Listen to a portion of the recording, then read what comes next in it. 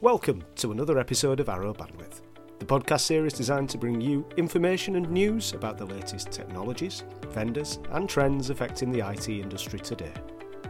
As ever, this show is brought to you by Arrow Electronics. We hope you enjoy this episode. Hello and welcome to a very special series of Arrow Bandwidth. In this mini-series, we're going to be recording live from Barcelona at the IoT Solutions World Congress. So this year, October 2018, we are going to have apparently over 340 companies and over 300 top speakers over the 3 days of this exposition. Definitely in some great company. Just walking in this afternoon, we've got stands from Intel, Telit, Vodafone, Google Cloud, NXP are here, one of our global components suppliers, and we're actually sat right next to the Huawei stand, which looks like it's going to be really interesting. So what can you expect over this mini-series? Well, hopefully we're going to have some insightful and knowledgeable guests on the show. We hope that what we'll be able to do is also give you a bit of insight into some of the trends, some of the solutions that are on display over the next 3 days, and hopefully give you some food for thought over what exactly IoT really is about, what some of the business solutions being worked on and being demoed and shown here this week look like, and what's good, what might be a little bit out there, and hopefully you'll find it interesting, informative, and hopefully entertaining as well. So why don't you sit back, subscribe to the podcast, and stay tuned for more. So hello everyone, and welcome to a very special episode of Arrow Bandwidth. Today I am joined by my esteemed colleague and friend of the show, Mr. Paul Vaughan. Hello. Hello, Paul. Welcome to our little booth, and we're living the dream today. We have the pleasure and the privilege to be in sunny Barcelona in a not so sunny October. But where are we, Paul? Tell everybody where we are. Oh, we're at IoT Solutions World Congress. We are indeed. So we are helping out and being a part of the One Arrow team here at IoT Solutions World Congress on our fantastic stand. It's day one currently, so this episode could be out of sync. Hopefully I've not just forced us to put this one out first. The crowds are starting to come in. It's the morning of day one. We were here last night. It was a building site. Yeah, it's amazing how it looks now. But it looked like it was going to be really, really exciting. Everybody seems to have pulled off the impossible yet again, and everything's built and ready. Looking around where we are, certainly there's some pretty impressive stands.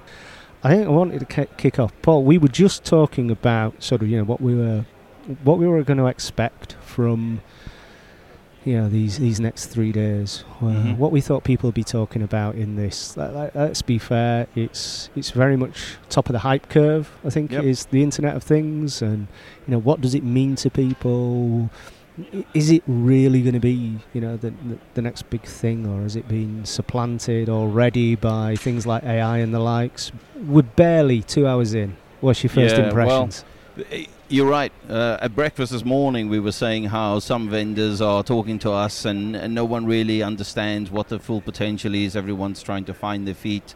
And you're right, in one dimension, that's exactly what's happening. All the usual suspects in the IT data center world are here, talking about their wares. Right next to us is a famous consumer electronics firm who created the first portable music device. I was like, really? What are you guys doing in IoT? Yeah. It's fascinating. Everyone's here, right? So yes, absolutely, I get the fact that, there's a lot of talk and hype. But I was walking around to one of our partner organizations, Labilium. They make sensors and other interesting... Smart city solutions. Yeah, that's right. Based out in Zaragoza in Spain. Mm-hmm. And I met the Labilium guys at Mobile World Congress in Barcelona in February this year. So 8 months ago, right? And our clever architects, I think it was Hector, who built a smart parking showcase out in the Madrid office. where he took some Labilium sensors, took some Multitech gateways, put them together, had a bit of a sort of a hyper-converged back-end, and there was a front-end interface, and a smart parking solution was created, viable, working one. So what I've been speaking to partners about in the UK is, hey, listen, maybe you need to be thinking about these solutions. And I remember speaking to one partner, and they said, well, Paul, it's a really interesting story, but I don't really think my customers care about smart garages and stuff, and I'm not really sure. Well, then 2 hours into the show, I go to the Labilium stand, and lo and behold, there's a company selling a smart parking solution. They've productized it. They've put the Labilium sensors together with a bit of a back end, and I think the back end is not a HCI solution, but something sitting in the cloud, because that gives them really fast access to producing a product. And they've built an app for iOS and for Android, and they also have a dashboard, HTML5 based dashboard that customers can access. It's built, it's done, and it's productized. And I was standing there, he was showing me this, and a fellow from a Middle Eastern municipality said, oh, this is really interesting, we should be thinking of this, because we have all these traffic wardens going around looking at parking, and we don't know, but if they just look at the dashboard, they can see whether people are parked legitimately or not. And it just dawned on them that was an amazing idea. So I suppose what I'm getting at is, as much as what the IoT space is full of, oh, maybe this, maybe that, I'm not sure about, will it be, will it not be, all of those questions people are asking. Well, I've also seen the speed at which things can be implemented. In 8 months, from a showcase to a product on a global stage, it's immense. And I think that's the scary thing. If you having, even the faintest idea of looking at IoT and not really sure where you might place your bets, I think it's time to speak to Arrow, because I think we will show you, no, in fact, I know, we can show you not only our showcases, but we can show you what our partners are doing in terms of productizing services. Really important. I think you've touched on something that, I certainly want to take a couple of minutes to go through. We're here supporting, the wider One Arrow business, and for me, the main reason that we're here, Paul, is to tell some of the stories of the partner engagements, the supplier engagements that we've been involved with over the course of this year.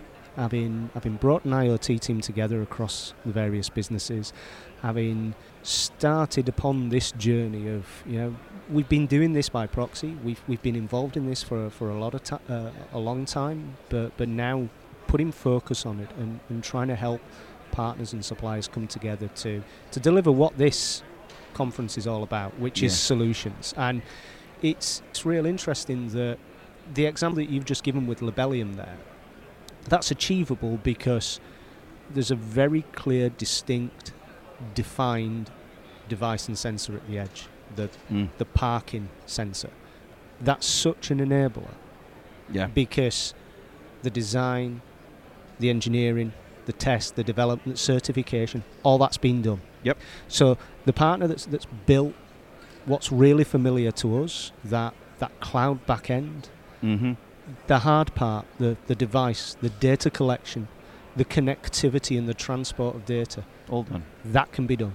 So that the partner can focus on the app development, the integration, and delivering a service that solves the business need, that either reduces costs, improves efficiencies, creates a new service, drives new revenue streams. And they've done it in a matter of months. They've done it at the speed that you'd expect a startup to operate. Oh, mate, I've been involved in projects where we've spoken and had meetings for 8 months. I mean, these guys have taken a concept and made a product out of it. And again, if any of our traditional ECS resellers are listening to this podcast, right, and they have local councils as their customers, the question to you is, are you speaking to your customers about what they are doing with parking in their city centres?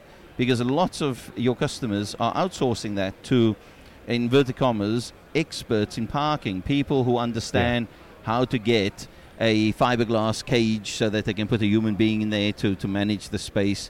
They know how to get the right access arm and boom to put people, give people access in and out of the parking area. They know where to get the special machines to take the tokens and the tickets, to take your money and to do the payments, and they know where to get a a man in a van with a big gun to go and fetch the money, right? They know all of that. But by smartening up those buildings, you take away some of those parking outsourcers rationale for being, don't you? Well, there's that, but then there's this whole point of a council, a retail park, a supermarket operator, a shopping centre, an office park. They're generating the data then. Yep. It's this whole process of applying platform thinking to your business and your operation. You're creating that data. Yes. You own that data. That data has immeasurable value to you, especially if, say, you're a shopping centre with several thousand parking slots. You can start to heat map. You can start to visualise peak times, how those peak parking and usage times impact retail transactions in your business. Is there a trend to where people park, where people avoid? How do you improve the service? How do you improve? How do you make what you have as a resource more attractive and more consumable? And we've all seen and we've all used, on the car parking theme, these big national, international operators who have book online services that do the number plate recognition, that have invested massively in this technology and say, well, you can have all this, we can operate this for you, but who owns the data? It's they're delivering a service, and I'm sure there are benefits to doing that, but then there are also other options, and I think that's the thing hopefully that we'll find over the next few days as I stare across the stand and watch somebody on with a pair of AR goggles on doing VR. I'm sure over the course of the next few days, as I say, this is one of the things that we're going to see. That hopefully that speed of innovation, some real focused solutions, and some real options for clients and partners of saying, well, right, you know what?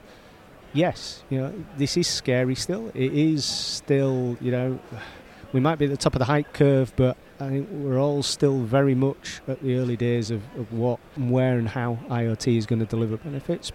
But, come speak to Arrow. I think we might not have all the answers, but I think that, as a good place to start, we can bring in the right type of people that will help educate and illuminate, shall we say.